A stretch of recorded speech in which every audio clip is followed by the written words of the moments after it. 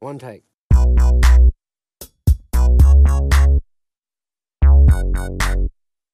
Here we go. Hello. What's happening?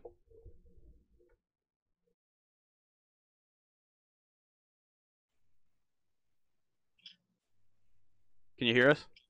Yo, yo, yo. What's up? What's going on? Can you hear How's us? it going, We fellas? all sound good? Does Yeah, this mic yeah, sound yeah. all right? Yeah, what's up? How's it going? Awesome. We're doing great. How are you? Good. I'm good. So introduce me around the room there. For sure. So my name's Xavier. My name's Ian. What's up, Xavier? Hold on, And what was your David the name? Funky Ho Bean. David the Funky Hobing. And what was your name in the middle? My name's Ian. Ian. Okay. Ian, David, and Xavier. All right. Nice to meet you guys. David the Funky Hobing. And you are What's going on? not too much. And you are obviously Muck Sticky in the flesh. How's it going? Yeah. Nice to meet you guys. It's a pleasure. My honor. Digitally in the flesh.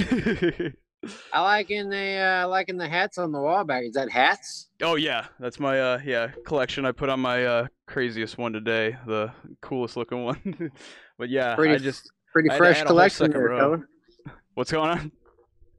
I said that's a pretty fresh collection you got going on Oh there, yeah, I buddy. might have to add another row if I keep finding ones I like. Yeah, man.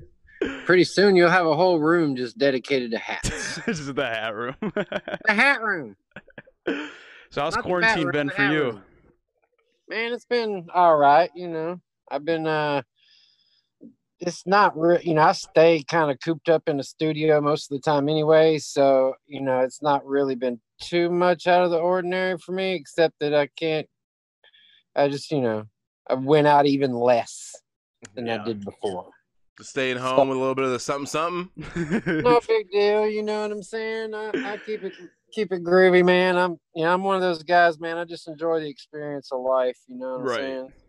Yeah, we all live together, so luckily we were able to keep each other company, and hasn't been too bad. But it's been almost 100 days now. It's been it's been Crazy. getting Where are there. you guys from? From Illinois, Illinois. What Champaign. Champaign, Illinois. Champaign. Okay, I got you. Yeah, I've been there. What's the hold on, let me think of what's You the got it. venue there.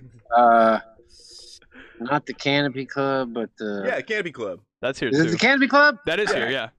All right. Cool. I Oh, was you've been right. okay. You've been there, nice.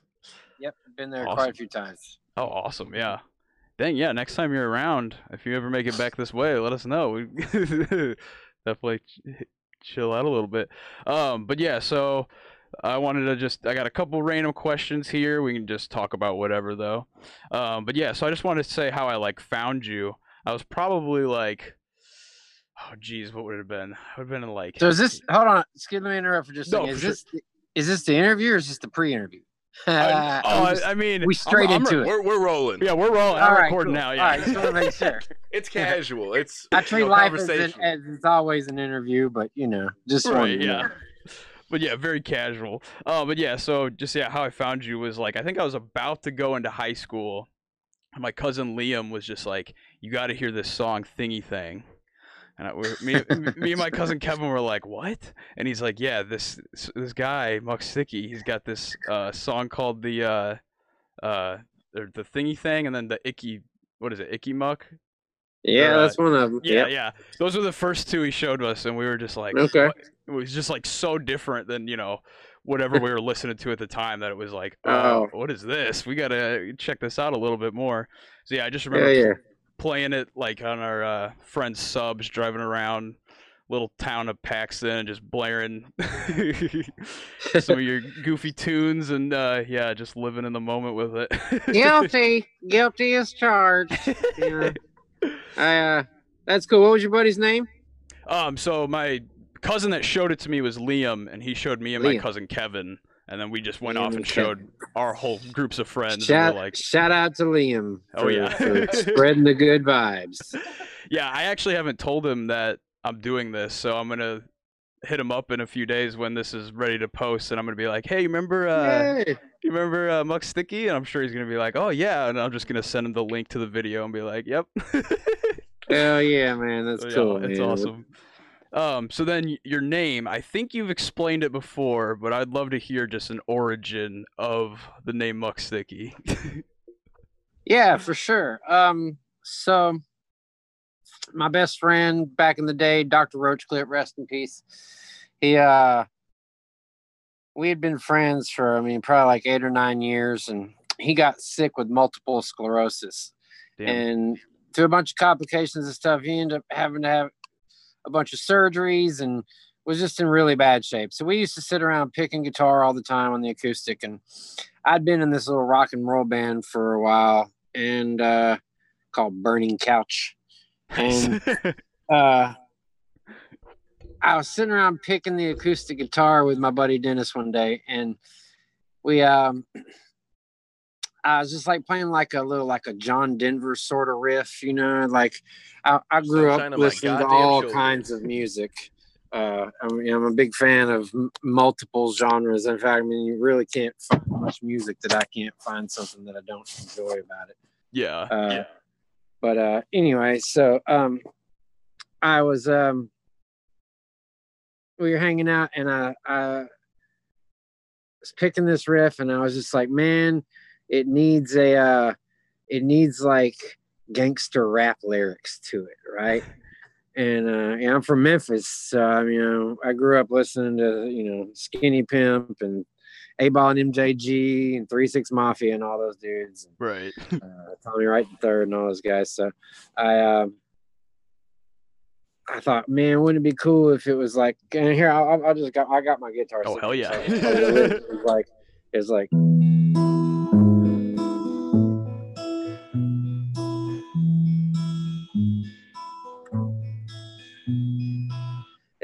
And it was on this guitar, actually, by the way. Awesome. And, oh, wow. So I was just picking that lick, and I was like, man, wouldn't it be like, I was like, oh, and there's this movie, it's called Money Talks. It's a Charlie Sheen and Chris Tucker back in the day. And there's this line in there where he's like, I guess I'm supposed to be all G-Dog on the fly tip and chilling with the homies and blah, blah, blah. And so I was just like, I kind of like took that, like cliche rap and, rap terms. And like, I took that inspiration, and I was just like, like, homie, don't play that shit. I'm a G-Dog chilling on the fly tip, tossing with my posse, that kind of sort of thing. So anyway, I was like, I wrote this whole song, and I knew right in that moment when I was doing that I was like, man, this is what I'm supposed to do with my life. I'm supposed to make silly songs that just somehow make people feel better, because I was making my buddy laugh, and he was really sick, but I was making him laugh. We were having a good time, and it's kind of like he forgot about his illness for a little while, because most of the time he was depressed about it. And so I just thought, man, if music can do that, then that's what I need to be doing. That's awesome. And so the name that I wrote that song. So Beck was one of my favorite artists of all time. And in fact, I was listening to Odelay, the album, just a little while ago. I was in the shower. I smoke a joint in the shower in the morning while I listen to a song or listen to an album. And so I was listening to that album this morning. But Beck is my favorite artist, and I was thinking about, I thought, well, I got to give myself like a name, and I was like, I could be just like a one name artist, like Beck or Cher, or there's tons of one name artists out there, Eminem, people like that. And so I was like, I was just, and Steve Irwin, the Crocodile Hunter, was really popular at that time, and he was in his prime. And I watched the show all the time, and he'd always talk about, oh, we're all out here mucking around in the bush, Mike's gonna get out there in the mucky mucking. And I was like, all right, I like that word, muck. It rhymes with fuck. This is like 2000-ish, 2001 maybe. Okay. And so I thought, I'll just be a one name artist, Muck. And so I got in my car, and I was on my way home from my friend's house from writing that song and realizing that I needed to be an artist. And I was driving home, and I happened to I had this old Thunderbird, 94 Thunderbird, and had Dr. Dre's The Chronic 2001 tape, because it was 2000. That was like the popular year that tape came out. And, I had that tape in the console, and there's a line in one of the songs where Snoop Dogg's like, some of that real sticky, icky, ooh wee, put it in the air. And I was like, dude, Sticky, that's a great last name. Muck, Sticky, holy cow, that's great, dude. And it just, and then That's perfect. That's crazy. So you've been Muck Sticky for 20 years I now. envisioned almost. the image, and it went from there. Yeah. What was that? So you've been Muck Sticky for almost 20 years now. Yeah, man. That's Coming insane. up on my 20th anniversary here this January of my. I mean, technically this year it is my 20th year.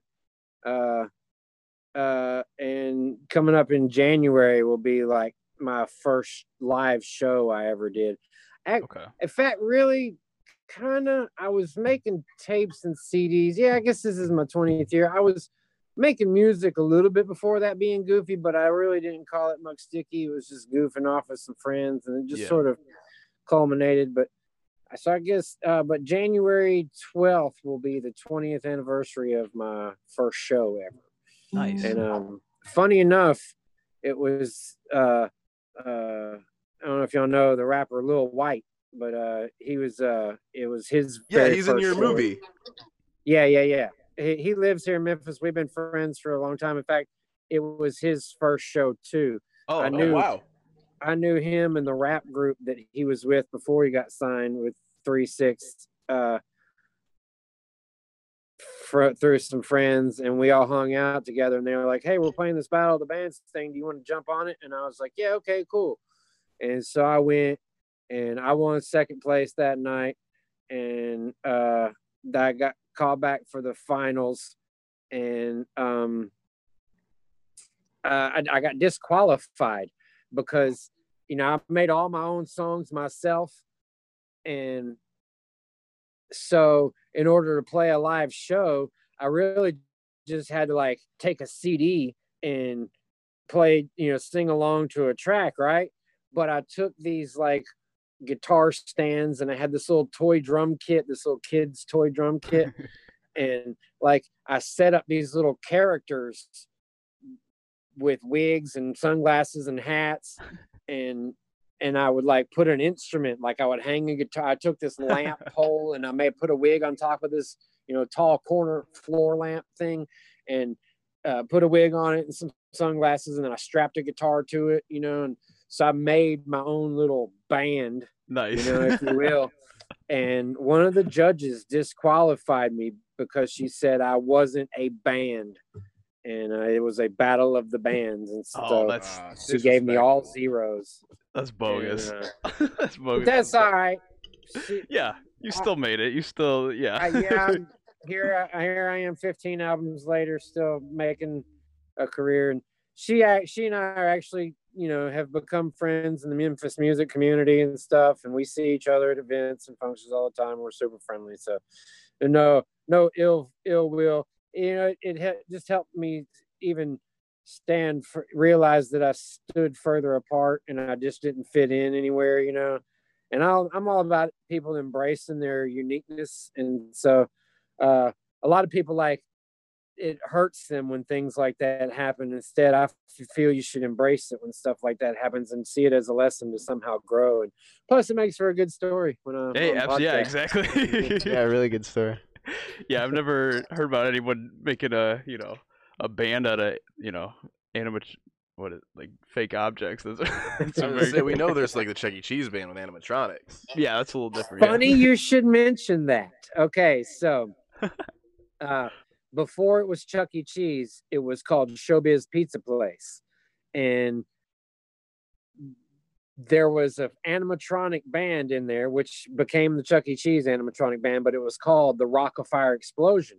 And you can see them in the band MGMT's music video for Electric Feel. Oh, okay. And like it was like a cultural thing, right? Michael Jackson went and saw the Rock-afire Explosion. It was a huge deal. And so, but anyway, so I'm friends with Andrew from MGMT, And I saw them in his video, and I was like, dude, that would be awesome to have them as my band. So he connected me with the dude that invented that animatronic band, and we became really good friends. And we like tried to work out this deal to where they were going to tour with us and stuff. I mean, we got really close to working it out, and then like some things just fell through. But anyway, if you Google Muck Sticky and the Rock of Fire Explosion, you can see a picture of me, a promo picture that we did of me and the Rock of Fire Explosion all together. We'll have to find that and drop it in post for everyone to see. Yeah, that's gonna be that's awesome. That was perfect. That I accidentally said animatronic instead of inanimate. Animatronic stuff is really cool. The dude is a genius, Aaron Fector. If you like, look him up. He's got a YouTube channel, and like he posts Rock of Fire Explosion videos all the time and stuff. But this dude is a genius, man. A genius. Like he's one of those dudes that's on a whole other level that creates and invents things that you and I just like just blow your mind. Like some of that tinkering. I went to a warehouse in Orlando, and it's just like some of the most crazy inventions you've ever seen in your life. It's really cool, dude. I wrote that down. We're definitely gonna check that out. So then, when did you decide to get the tats? When did you decide that Muck Sticky was permanent enough to rock out that ink? Oh man, that's funny. Well, the first one I got was the one on the forearm. You don't really see that in a lot of videos, but it's right, okay. okay. I don't know if you can see that right there, but it's it's a forearm piece. I got that in 2004. Okay. Yeah. Got in 2004 when I've officially released my first album, which was a Nifty Mervis Thrifty. And then in 2005, I got these. I got people would come up to me all the time, or I would be in public somewhere, and I'd see people pointing and whispering. Like people come up to me, "Hey, you look like somebody I recognize. What's your name?" And so that would happen all the time. And I just decided to put them so people could stop asking. They would see they would just know, So do you get recognized a decent amount then? Oh man, it's absolutely bananas. You'd be surprised. I haven't had a ton of mainstream publicity and press, but that's just because I don't pay thousands of dollars a month for a publicist, and I've never sold my soul to a record label. So but the amount of people who are aware of Muck Sticky is pretty humbling. I'm very I'm always surprised when I'm somewhere that I don't imagine and I get recognized. I guess it's just the music videos have been around. I kind of came up in the MySpace days. Yeah. MySpace was like the only social media thing for a while. And you're talking like from like 2004. I was one of the first million people on MySpace. I mean, if you like, my user number was like 962 something or another. It's like I was real hip to that shit. And so I got into MySpace and promoting on there and networking through that. And so that really helped it get out. And that was really when we were first started being able to make our own music videos as independent artists. It usually took a whole lot of money to make videos. And by then cameras were starting to become, and editing was becoming affordable enough that you could just make your own stuff. Right. And so I was making videos and posting them, and YouTube came along not too long after that. And so I jumped on YouTube and started posting videos there. And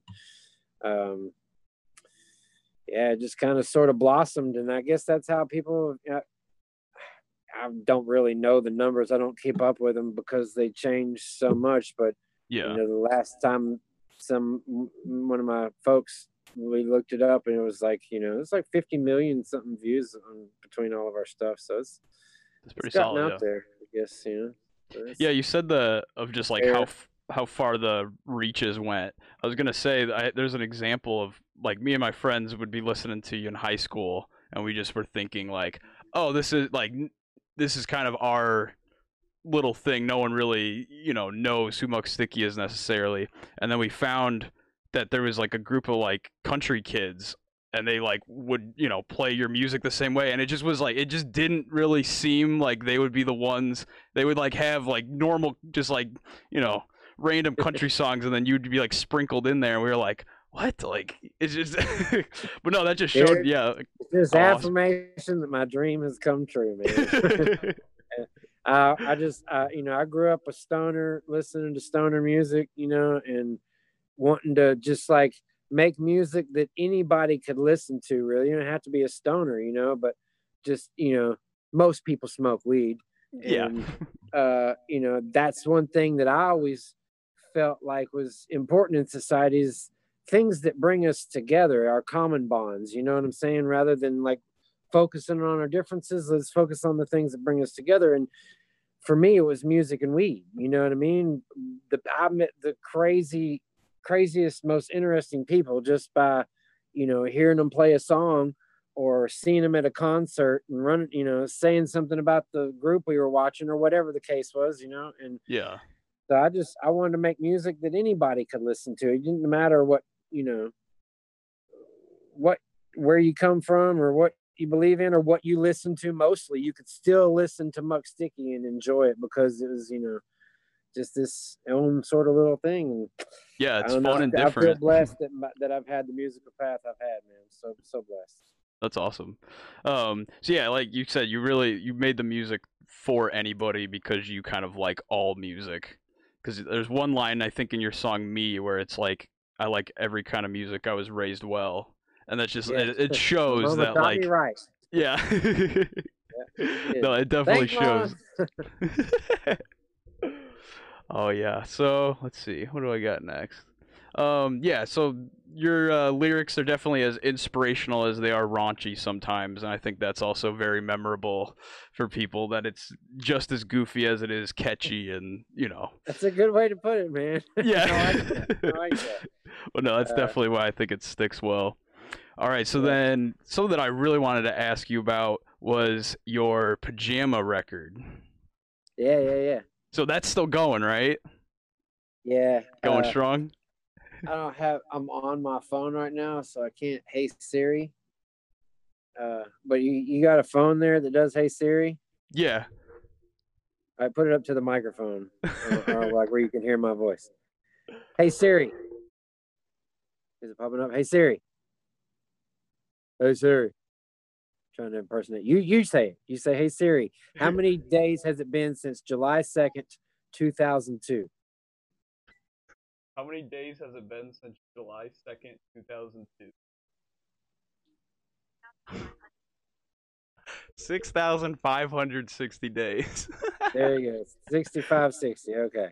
Because I saw your post. I saw your post where you were like, people have been saying that they've been in pajamas for 40 days in quarantine, and you're just like, yeah, keep working on that, because yeah, man, it's a wonderful lifestyle, I must say. It's comfy. I've a lot of people don't know the story behind it, but briefly, I've told it in other interviews, but briefly, it's my best friend who I was mentioning earlier, the one that got sick. He passed away June 28th, 2002, and July 1st was the day of his funeral.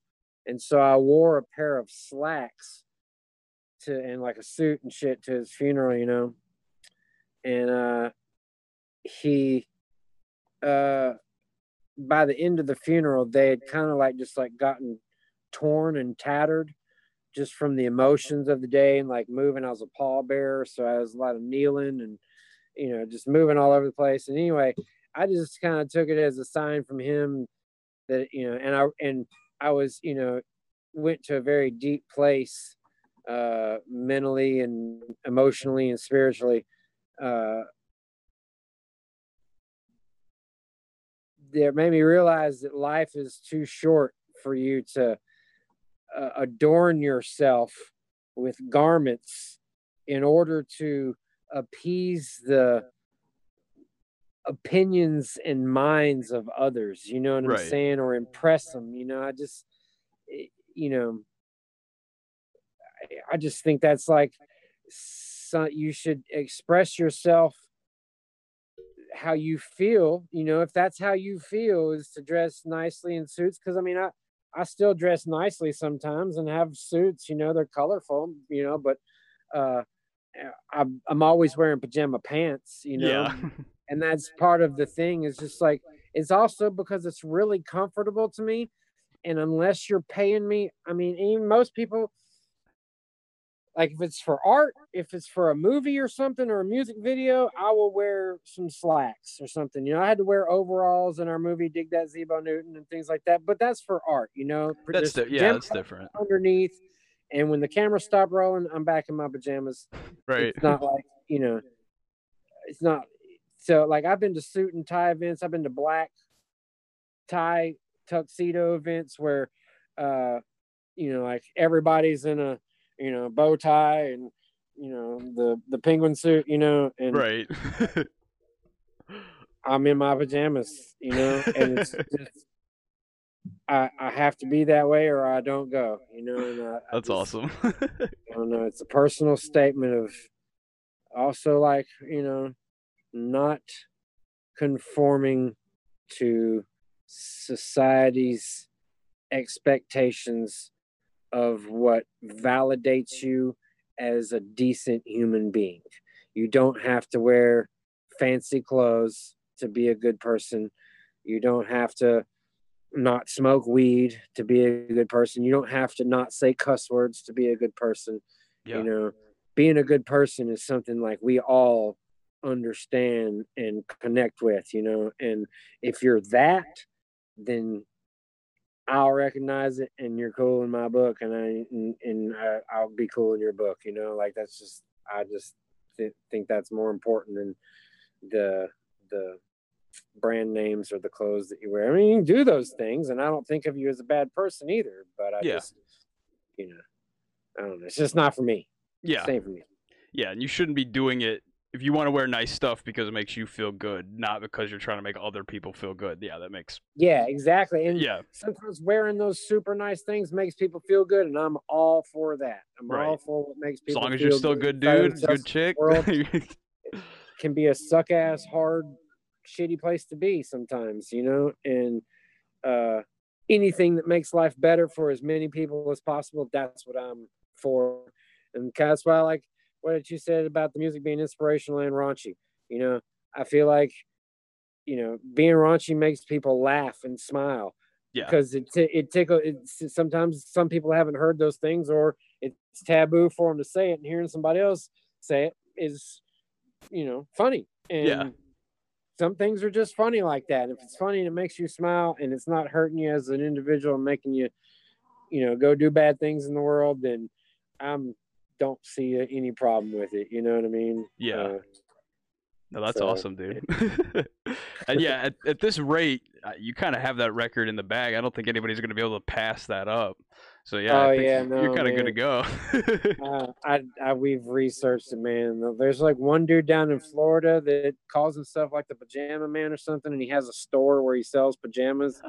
But he's only been doing it like 8 or 9 years or something. He's nowhere. Okay. Like, I'm more than double, and he doesn't even wear pajamas every day. He's just the Pajama Man. You know what I mean? So yeah, you definitely got him. Like Hugh Hefner, I don't even think he did. He wore suits a lot too. He wore a lot of pajamas though, so he's kind of like the only He's one of the few people I'll pay homage to. Is like, okay, you're a pajama king before me. I recognize that. That's awesome. All due respect, sir. Rest your soul. Resting in pajamas. Yeah, rest in pajamas, sir. So then we watched your movie last night. Yeah, we did. Got that. Cool. Thanks, man. Yeah, no, it was good. We really liked it. So I was gonna say something. It seemed like your friend, I forget his name in the movie. So was that based off your friend in real life? Yes, absolutely. Okay, that makes sense then, because the way that character was written, it felt very close and like personal, and I knew you wrote basically all of that. So yeah, I figured there was maybe something. So when you brought that up, I thought that was, and that's definitely a good way to, kind of pay respects and an immortalized, piece of art that he's able to be represented in. I appreciate you saying that, man. It's very kind of you to say.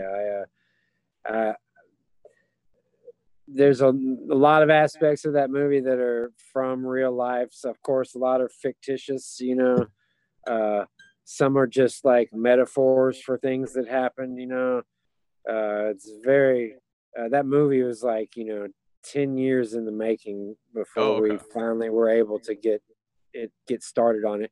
And then it was like 12 years of working on it before it was actually made, Dang. So, it took a long time to get it together. Can't thank the people that were involved in that, making that movie, enough. They're just had the most tremendous, amazing team, supportive people who bent over backwards to help us get that thing done, came out of pocket and, invested their time and effort and heart and soul into it, just like we did. And, man, I think it really shows how much, people came together on that project. I just truly blessed. Yeah. And thankful for everybody that took part in it. Because it was very artsy, very homegrown, and you could tell that everybody wanted to be a part of that movie, and that was those are my favorite kind of movies, man. Like Sling Blade is one of my favorite is my favorite movie of all time. I like Napoleon Dynamite. Yeah. And I wanted to make a movie that was kind of in that world of independently done, people making their own movie their own way, sort of thing. You know what I mean? Nobody telling them what to do. We didn't want anybody, oh no, you got to say this instead of that, and there you got to take that scene out there, and replace it with this. Instead of having him, riding a bike, let's put him on a scooter. You know what I mean? And like, they just change stuff like that for whatever reasons. Like, we didn't want anybody telling us how to make our movie, man. And so we just went for it our own way. We had some, like I said, some really good I spent a crazy amount of money on it. I had some really good friends put in some money as well. And the locations just kind of fell into place for us. The scenery is beautiful. Some of those drone shots. Most of that was shot out in a place called Shelby Forest area of Memphis, Tennessee. Okay. It's like on the north side of town. It's right along the Mississippi River. The Mississippi River comes, Memphis is on the edge of the Mississippi River, and you cross the bridge and you're in West Memphis, Arkansas. And so you're a whole other state when you cross the river. So it borders the river. But it's just a little north of downtown Memphis. And there's a general store out there. The guy who plays the deputy in the movie, alongside Jerry Lawler, the sheriff, the deputy is the guy who actually owns the general store and runs it, works behind the counter, and he's that kind of crazy character in real life, man. In fact, that scene, he was very tame. He's real, like, lively, cool. His name's Doug Ammons. Him and his wife Kristen, they're just awesome people, and that store is just one of the coolest places in the whole area, man. Justin Timberlake grew up like less than a mile down the road from it, right? And he went to school right across the street from it. And the church scene that you see, the preacher is Justin Timberlake's father, Randy Timberlake. I said Randy Timberlake. I was laughing about the name. Okay, yeah. Yeah, and that church is actually where Justin grew up going to church at, and his father was a music minister there, and his grandfather was a preacher there, I believe. So it's all, Memphis has like this rich history of music and stuff, and but that general store is right in the smack dab in the middle of all that. So. Okay. Yeah, it's as real as it gets. If they're living there and their whole life's there, then they start acting there. You can really tell.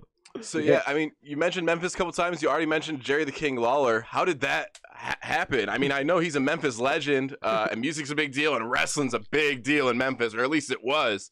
Can you talk about Jerry a little bit? Yeah, it still is a big deal here. Yeah, man, Jerry and I met probably.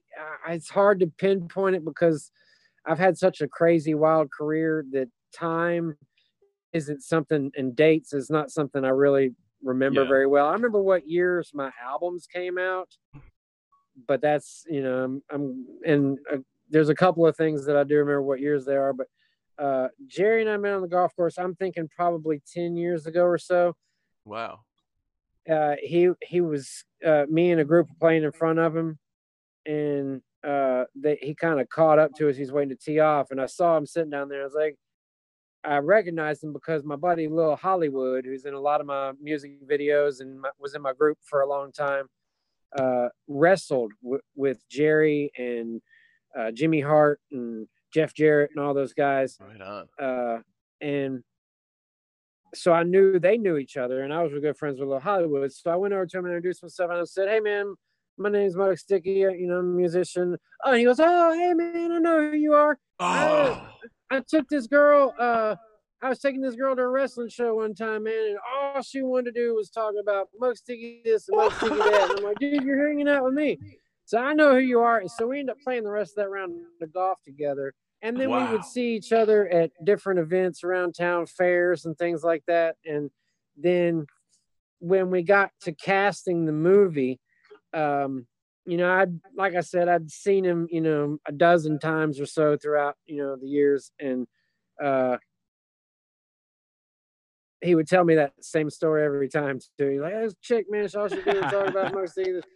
And so we got to ready to cast the movie. We're like, let's make it all Memphis people and get, some famous, I'll call them some of my famous friends. And I kind of know Jerry Lawler. And so I reached out to him and I'm like, "Hey, Jerry, we're making a movie. Would you maybe be in it? It'd probably only take like a day to film your role, film your scenes or whatever." And he was like, "Sure, I'd love to be in it." And I was like, "Oh, that's awesome. That's fucking cool shit." So we met and went over the script and we became really good friends and filmed that scene. Actually, we haven't become really good friends. I sent him the script and he read it and we met once and talked about it. And then he came over and we literally had like 5 hours to get his scene shot. And we had to shoot 2 scenes here at my place. And then we had to drive 45 minutes out to the general store. Okay. And stop and get something to eat in between. And so, and he was just such a pro. We got it done. And when we were out there filming the parking lot, there was like school was letting out, Justin Timberlake's middle school was letting out, and buses were driving by and people were screaming, and we were having such a hard time getting it shot, man. But he was such a pro. He knocked it out. And then last year, of course, we had premieres and stuff and became friends after that. And last year, he called me up and was like, "Hey, man, I'm having some issues getting my Saturday morning wrestling show, Classic Memphis Wrestling, edited and sent to the TV stations. It's basically just like ripping old DVDs and stuff that I have and taking old files and compiling it into a show and, producing it and whatever and putting it on TV." And so I have a production company. Excuse me. I'm going to take a sip of something real quick here. For sure. So I started producing Jerry Lawler's classic Saturday morning Memphis Wrestling, man. And it was really cool, because I grew up watching the stuff and I was a huge fan of Andy Kaufman and that whole, duel, that, big thing. And I just love Memphis Wrestling. And so getting to like produce, Memphis Saturday morning Memphis Wrestling was really cool. It was like bucket list type shit. I did it for a good 6 months, and then he got the gig back announcing for Monday Night Raw. Right. And so he stopped producing the show because all his time was devoted to that. He was always out of town and stuff. Yeah. So, you still a wrestling guy? We played golf last Friday. Yeah. Oh, nice. Okay. Thursday or Friday. You still like wrestling? Not so much? A little busy for it? Is he wrestling? Yeah, he's still wrestling. Do you still watch wrestling? Do I? Yeah. Yeah. I watched. He gave me tickets to a SmackDown last year. I went, and you know, there's some folks in Memphis who do championship wrestling, and it's like a thing out of Hollywood, but they have a feed here in Memphis. Dustin and Maria Starr, they do this Saturday morning thing, and so it's still popular. It's mostly internet a lot too these days, though. So I watch wrestling's always, part of my world somehow or another. Right. In fact, like I said, we went and played golf, and then I went back over to Jerry's and helped him work on a few things for his wrestling website. His website's back up now. You can order wrestling stuff back, by the way. So Jerry's a great dude, man. Though he is really one of the nicest dudes I've ever known, and just like real stand-up guy, real professional, totally deserving of being the king. I'm honored Yeah. to be friends with the king, man, for sure. That's awesome. Yeah, that's great to hear, man. Because sometimes you just, you hear "Don't meet your heroes," all that stuff. But it's nice to know that there's some real kings out there. Man, that's funny you say that, because in my career, I've met two people out of all the people that I've met, celebrity wise, two, maybe three, that I would consider one of those, hey, don't meet your hero thing because of whatever. Yeah. But I've met a lot of my heroes, man, and they've been really cool folks, man. That's usually how they become heroes, is by being cool folks. You know what I'm saying? So, if your artistry, you try as as an artist, at least I try to match my life with my art as much as possible. Now, of course, embellish some stuff. I'm not still like pissing in parking lots and flipping off cops everywhere I go. Maybe some, but Right. That's awesome. I think art is a cool thing. It's a free. It helps you liberate yourself in your mind and in the world. I don't know. Art's such a cool thing. I think it should be cherished, and our artists should be appreciated. I appreciate all the artists that I look up to, and I have a lot of personal friends who are artists that I'm such big fans of what they do. In fact, there are people that I meet and I'm friends with before I see their art, and I become a fan of their art because I like them as a person first. Right. Post Malone is that way, man. When Dad met Post Malone, I had heard one song maybe, and I went to introduce the Flaming Lips at Beale Street Music Fest here in Memphis, and Wayne, the singer of Flaming Lips, was like, "Hey, let's go watch Post Malone play after this." And so, because he was playing on another stage at the different end of the festival, and so me and Wayne and his wife Katie, and some friends of theirs, we got on a golf cart and we went down and watched him play. And I'd never heard his music. I was like, "Oh, it's pretty cool. It's pretty talented dude." And then we went up in his trailer and hung out for a few, and then they left. Flaming Lips left, and I was just left there by myself with him and his crew. And he invited me to come hang out on his bus and do football and had races and stuff. It was a lot of fun, really fun night. Hung out for like 5 or 6 hours the first night I met him. You know what I'm saying? And I didn't really know his music before that night. And it was the night Beer Bongs and Bentleys went #1. And his mom was there. I met her, and she's a really cool lady. And so I kind of became friends with him before I really knew his music too well. And then I started listening to his music, and I became more of a fan. And in fact, like, he's one of those dudes that, I'm telling you, he's very deserving of his success, man, because he's such a nice, considerate dude. He's really gives a shit about people. You know what I'm saying? And that's an important thing in the world, is giving a shit about people. And he's a mega star at this point. He's he could not give a fuck, and he does. He still does. Still acts like a normal dude. Hangs out with all of his homies. Brings all of his homies on tour with him.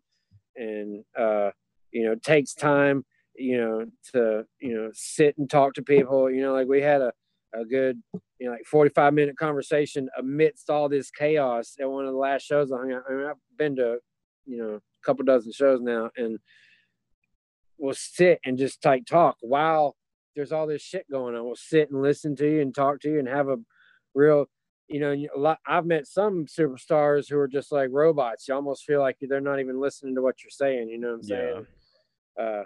He's totally in tune and aware kind of dude, man. Super cool he's dude. a funny dude. I've seen him in interviews and on podcasts and stuff, and yeah, he's a very, very funny guy. Makes sense that you guys would hit it off. I mean, if in all honesty and looking at it, if I weren't me and looking at it, I wouldn't think it. But that's what I was saying earlier about meeting different people in life and being open to meeting and interacting with different kinds of people, because you learn a lot of different stuff by not just hanging out with the same people all the time, and I'm that way with a lot of different folks. I have my best friend is a 63-year-old plumber. You know what I'm saying? Best friend in the world. 63-year-old plumber, gray hair, looks like Willie Nelson. You wouldn't, by looking at us, you wouldn't think, hey, those two dudes are best friends. You know what I'm saying? But his name's Ricky.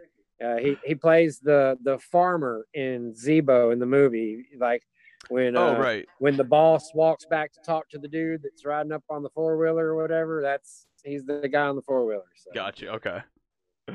So this might be a hard question. It might be an easy one, but do you have any favorite songs of your own or music videos that were particularly just kind of stuck with you for any reason or another? Man, that's tough. People, ask that a lot. What's your favorite song? And my standard answer is, well, that would be like asking me which one of my kids is my favorite if I had kids. That's a good way to put it. Because I do treat my music kind of like my kids. A lot of people focus on all the things they don't like about life, including people and whatever. I grew up in a place where it's predominantly people talked about what you hate and the people you hate, and but my philosophy is, why would I tattoo, if these are my kids, why would I tattoo, these are going to be here forever. Even my kids, if I had children, they would eventually pass away one day, but what I put on them or what I put into them is, will last forever. So this, like my children, if I talk about my haters or the people I hate or things I don't like in life, then that would be like tattooing them with those things. And so I do treat them as my kids in that respect. But it's funny you say that. Like videos, one of the most fun videos we made was the Gobbledygook video, because we got to take over the Summer Drive-In, which is this drive-in movie theater in Memphis where I grew up as a kid going to drive-in movies, and saw my first drive-in movie there. Nice. Snuck in there countless times in people's trunks. I grew up going there, so to get to like take it over and make a music video there is such a cool thing. And plus the skit we did, me and the guy John Pickle, who is a super funny, talented actor guy, and creator of Pickle TV. We took that thing over and I was a big fan. I've always been a big fan of Hunter S. Thompson. So to kind of recreate our own sort of version of that mythical legend that he is. Yeah. Was very cool. That one sticks out first and foremost. The Thingy Thing video was a blast to make. I didn't realize that it was going to be what it was at the time. It was the band, that house. There's a rock band, pretty famous rock band called Egypt Central.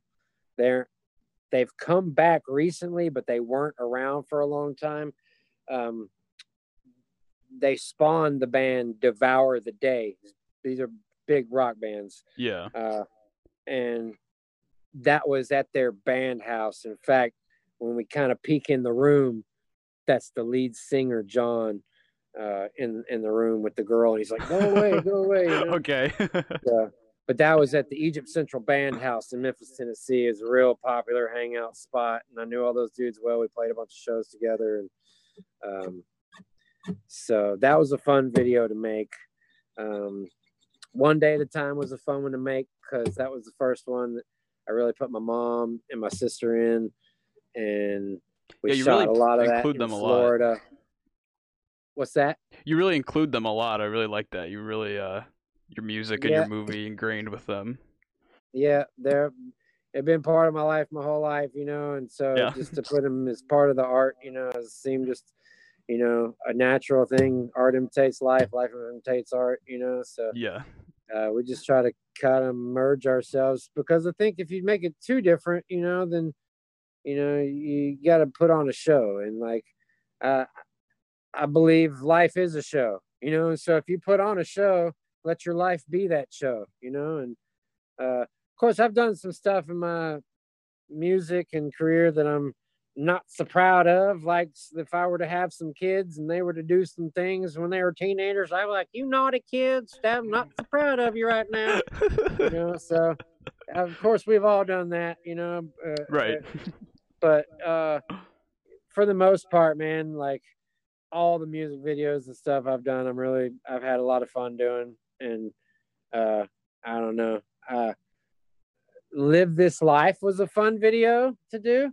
I was watching that the other day. That song has got a lot of good, and you know, I wrote that song at a good time. I was writing some pretty good things right around then. And before then, those couple albums before that were really good. Fantasterific and Brain Named Itself and stuff. So that was a fun video. I remember putting the big smiley face thing on. I don't remember how I came up with that concept. But anyhow. But yeah, they say don't forget your roots, and you really are a shining example of that, I'd say, with, you know, making the movie how you did, making the songs how you do it. Yeah, don't forget your roots is definitely something you kind of embody 100%. I'm glad to hear you say that, man, because you know you always you want to make sure of that, you know, and thinking that you do is one thing, but other people acknowledging that you do is a good thing too. So right. I appreciate that. That's kind of good to say. Everyone needs a little affirmation. Sometimes I forget, you know, and I'll make some songs and I'm like, yeah, whatever. I'll look back on them like, yeah, what was I thinking trying to make, you know, making that song? But a lot of times music's an inspiration. And so if I hear something, I'm like, hey, I really like that song. It makes me feel good to listen to that. I want to make a song that's kind of like that, or it's in that sort of world of, then I'm going to make it, you know? Right. And, you know, it may not be as quirky or as funny as some of my stuff, or as totally muck sticky as it should be, you know, but that's my prerogative, man, you know, and like that in itself is like what artistry is about, is doing what you think is what you should be doing, not what anybody else thinks you should be doing. Yeah. You know, and so if you come from that place of like, I want to make this because I want to make it, then you'll always stay true to your roots, you know? And so that'll always ring true. And boy, I can't wait for the new music to come, because these days I'm in a good space. I've been making some good stuff, and I've got a lot of leftover stuff from the last album that I didn't include. So I've been coming back, putting those back in, and man, it's all starting to come together really good, man. Really, really good. That's awesome. Yeah, we're looking forward to that for sure. But yeah, so we're getting pretty close to an hour. Is there anything, any last things you want to share? Any, you know, final parting words of wisdom? Anything? I mean, you're very inspirational. You've been saying words of wisdom this whole time. But anything else in particular you'd want to, you know, share? Man, you know, just for anyone that's, you know, having a tough time in life, or feeling unsure or uncertain or scared, just recognize that life is everything. If you think about that, life is everything. It's the good and the bad. It's the light and the dark. It's the right and the wrong. And all of it is in life. And so if you sort of have that understanding and you sort of look at life that way, you're able to deal with things in a much better way, and instead of getting caught up in certain things. That's just kind of the way I've lived my life, and if I can inspire anybody else to kind of do the same thing, man, like don't get so caught. You're still gonna, I still do all the time. Yeah. Nobody's perfect. It happens to me regularly, but try not to let it last too long. That's the key to it, is like try to do something that brings you back to your true self. So be your true self. That's awesome. But yeah, well, Muck Sticky, thank you for coming on. Thank you. You're a blast to talk to. Very good stories. Appreciate you, brother. Yeah. Thank you guys for having me, man. My pleasure. Anytime. Absolutely. Anytime. Yeah, we'll definitely keep up the good work, man. I like that tie-dye shirt too, by the way. Oh, man. Yeah. Represent Illinois. Yeah.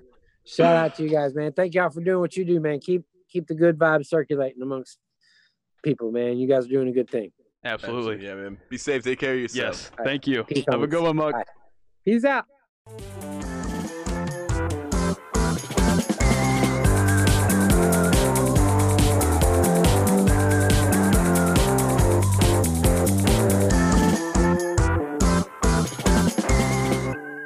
Hold it right there. I heard you're not using Anchor, and here is why you're wrong about that. Anchor is the easiest way to make a podcast. It's got creation tools that you can use to record, edit, everything from your phone, your computer, whatever. And it's free. It costs no money, less than a gumball. Less than a gumball. And Anchor will distribute your podcast for you.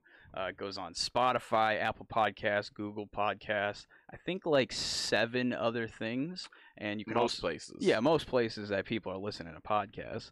And you can distribute it even more beyond there. You're not stuck with just those 10 places. Put it anywhere else. You can make money from it. We're making a little bit. I'm not going to talk about that. We're not going to get into that, but we're making money. Let's just put it that way. And with no minimum listenership.